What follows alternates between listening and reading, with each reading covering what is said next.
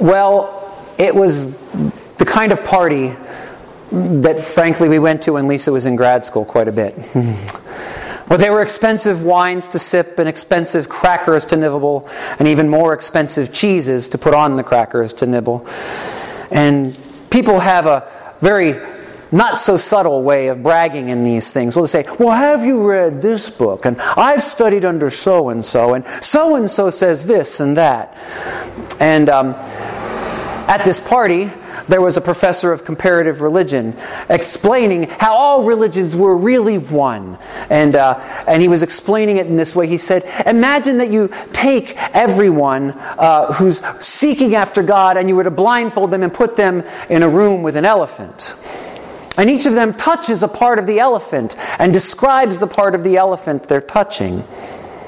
And so one person back at the leg grabs a hold of the elephant and feels it like this and says, well, it's the skin is really rough and it's kind of round and it seems really strong. It must be the trunk of a tree. God is like a tree. And another is at the front of the elephant and is touching the nose of the elephant and says, well, it's also this is rough and but it's kind of it wrapped around my arm there and it must be a snake. God's like a snake. And another person touched the tusks and said, ooh, feel how hard and unyielding this is. God must be a hard God, really difficult on his people. And so it goes on, and the professor said, and it is only by when we take the perspectives of everyone and push them together that we can really understand what God is like. And everyone sort of, oh, yes, that sounds very wise. And they were nodding their head. Well, at this party, there were some people serving the drinks and the crackers and things. And one of them happened to be near and heard the professor's explanation. And he said, well, Professor, I'm not nearly as smart as you, and I'm not as well educated as you. I haven't read as many books, but I think I spot a flaw in your analogy. The professor says, oh, well, I'd like to hear this. Yes, what do you have to say? And he says, well, what's my favorite color? The professor says, well, how would I know that? Well, what's my sister's name? And the professor says, I really don't see what this has to do with anything. He says, well, just tell me this. Where did I park my car when I came here tonight? And Professor, this is ridiculous. I don't see what any of this has to do with what I just said. And the servant said, well, we were all back in the kitchen talking before I came out here with this tray of food, and that guy over there serving that tray of food heard me talking. I bet he could answer every single one of those questions, not because he's especially smart, but just because I told him. The problem with your theory is it assumes the elephant never speaks. And in Jesus Christ, God has come and dwelt among us and has spoken. Christians don't claim to be right because we're smart. Christians claim that God has spoken and we're listening. Christ alone, salvation through Christ alone, knowledge of God through Christ alone. This is probably the most unpopular thing that Christians can preach in our day and age, but it's the pillar of the Reformation. In fact, it's the central pillar of the Reformation. Pastor Rod Rosenblatt, or Dr. Rod Rosenblatt, theology professor emeritus from Concordia Irvine, said that all the other solas of the Reformation, grace alone, faith alone, Scripture alone, to the glory of God alone, all of these things are just ways of restating this central thesis of the Reformation, Christ alone. It's like they're all planets orbiting around the sun that is Christ alone. Now, it's not a popular thing to put out there in our multicultural environment where there are so many different perspectives and we all need to get along. And we do need to get along, by the way. We are called to coexist. But our different perspectives contradict one another. so they can't all be true. To become a Muslim, you have to affirm God has no sons. To become a Christian, you have to affirm God has one son. So they can't both be equally true. Now, before I go on with this part of the sermon, I want you to understand that I mean no disrespect to people of any other faith. In fact, I often feel like Christians can learn a great deal about dedication and heart and sacrifice for the sake of what they believe from people of other faiths. When I see a Jewish person wearing a yarmulke, or a Sikh wearing a turban, or bearing the little symbol of the knife, which all male Sikhs are required to carry all the time, I think they're willing to be identified and stand out for their beliefs and be cut from the crowd. And I think that's something I could learn from. When I sat next to a Muslim at luncheon back when I was at Penn State many years ago, and it was during the month of Ramadan, and he took the one piece of fruit he was going to eat between sunrise and sundown, broke it in half, and gave me half, because that's what Abraham would have done. I think to myself, I have something to learn from this guy about what sacrifice looks like, and fasting. Jesus, by the way, did say when you fast, not if you fast. But we don't hear a lot of Christians fasting anymore. This is not about people of other faiths. I have tremendous respect for people of other faiths. But if I won't disrespect them, I also will not disrespect my Lord and Savior, who said, I am the way and the truth and the life. I won't try to make him to be like everyone else when he said he's not. So it's not about people of faith. This is about our faiths and what our faiths actually teach. And the pillar of Christ alone, that central tenet of the Reformation, the first thing it means is that God speaks. Not through a proxy, not through a messenger, but he showed up in person. As St. Paul said, God was in Jesus reconciling the world to himself. Or as St. John says at the beginning of his gospel, the Word became flesh and dwelt among us. The eternal Word of God, the second person of the Holy Trinity, shows up and speaks directly to us. God speaks. And we are privileged to listen. So that's the first thing. The Bible is the Word of God because it contains that which communicates Christ, and Christ is the eternal Word of God. God in Jesus Christ speaks. And that would be enough.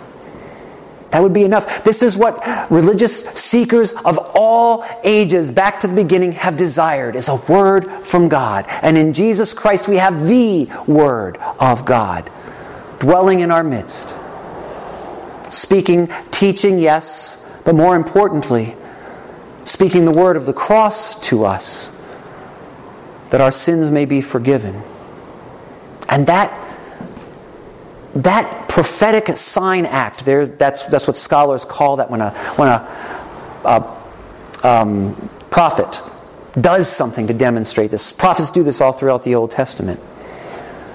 Jesus enacts the sacrifice for our sake and our eternal life. And what God says through the cross and through all his teachings through Jesus, God is focusing our attention right on Christ. Now, this is not anything new. Okay, in the Old Testament, what's the first commandment, right? I am the Lord your God, you shall have no other gods before me. Well, Jesus does the same thing when he shows up in the flesh. Our first parable tonight was from the book of Isaiah. And in that parable, the vineyard is the people of Israel, the whole gathered people of God. Okay? And the vineyard, the tender of the vineyard, the master of the vineyard is God himself. And so this is from the first half of Isaiah's book. This is anything before chapter 40 is judgment, just so you know, in Isaiah. It starts to improve at chapter 40. It gets more hopeful. But God is judging the people because they're not bearing the fruits that show that they're his people. And so this is a parable that is well known by Jesus' time. This is a part of the prophet's writings. And Jesus takes that and twists it a little bit because he's speaking to the Pharisees and the chief priests, and he says to them, takes this well-known image of the vineyard, and he says to them, you're the ones who are tending the vineyard. You're the spiritual leaders. If there's no fruit from the vineyard, whose fault is it? They get it. But more importantly than them getting it is he focuses the parable on the son of the master. The son who is the heir, the one who is to inherit everything that God has to give, and makes him the center point of the parable, so that it is his death that finally brings the judgment of God upon the tenants. To focus upon Christ alone is what Christ himself has us do by his own words. And to know what he speaks, secondarily, is the word of the cross. Not, do this and you will live, but rather, I have done this so that you might live. That is the most amazing thing of all. That God in Jesus Christ has not called us to a new obedience, at least not first and foremost, but rather to a new faith, to trust in what he has done for us. When he condescended from heaven, left his throne, and became one of us for the sake of our sins. Sarah, I'm going to ask you to flick to the next thing. This is a video.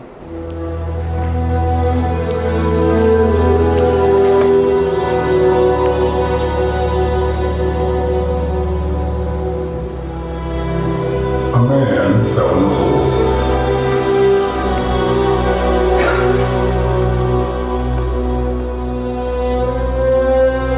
He fell in a hole and he couldn't get out.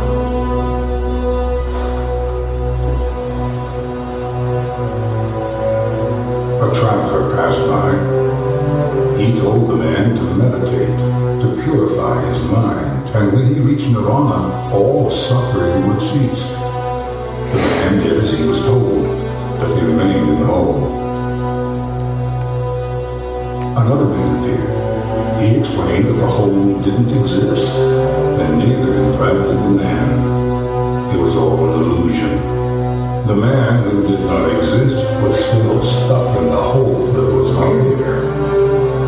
Another visitor arrived. He instructed the man to perform good deeds to improve his karma, and though he would still die in the hole, he might be reincarnated as something magnificent. Another man looked down from above. He taught the man to pray 5 times a day facing east and to follow 5 important tenets. If he was faithful, one day, perhaps, the divine would set him free. The man prayed as best he could, but he was losing strength, and in the hole he remained.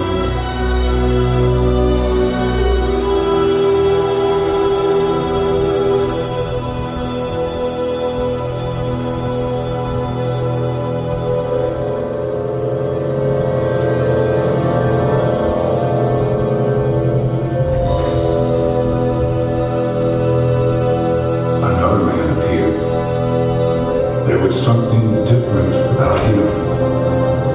He called down to the man in the hole and asked him if he wanted to be free.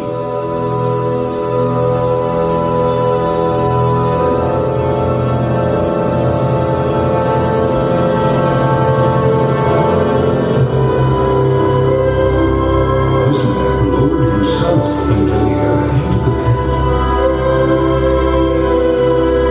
He took hold of the man.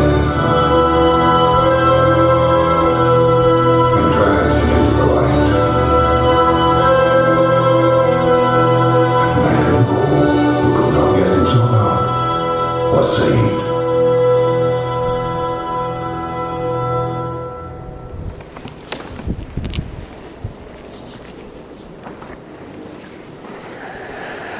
We've all fallen in the hole. Martin Luther said that there were fallen humanity, that's all of us, was like a drunk peasant always falling off one side of a horse or another. On the left, we can fall away from Christ alone and minimize Christ's uniqueness and effectively deny Him, even if we never formally deny Him. Effectively deny Him. On the right, we can get obsessed with our own faithfulness rather than focusing on Christ's faithfulness. This is what St. Paul did. This is why in his reading today he talked about, although he was a Pharisee from a long line, though he was one of the best trained, though he had the respect of all the religious people of his day, he counted it all as loss for the surpassing worth of knowing Christ Jesus his Lord. In fact, that's a very polite translation of what he says. He actually says it's excrement. It's stuff you flush away, compared to the value of knowing Christ Jesus our Lord. We need to stay as focused on Jesus as St. Paul was. He is the Son of the Master. He has come and spoken the Master's will to us, and He has spoken authoritatively. And what He speaks to us is grace and mercy through His cross. So let us pray.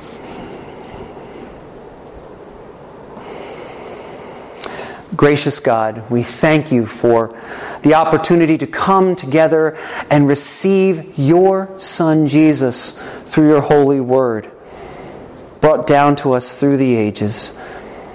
Lord God, help us to keep ourselves focused on Him, not on our own efforts, that we may give glory to Him, that we may be focused upon Him, that we may live our lives from the grace that He has given us. We ask that as we do this, You make us fruitful for Your kingdom purposes, that people may look upon us and see love and service to others. And we ask this through Jesus Christ our Lord. Amen.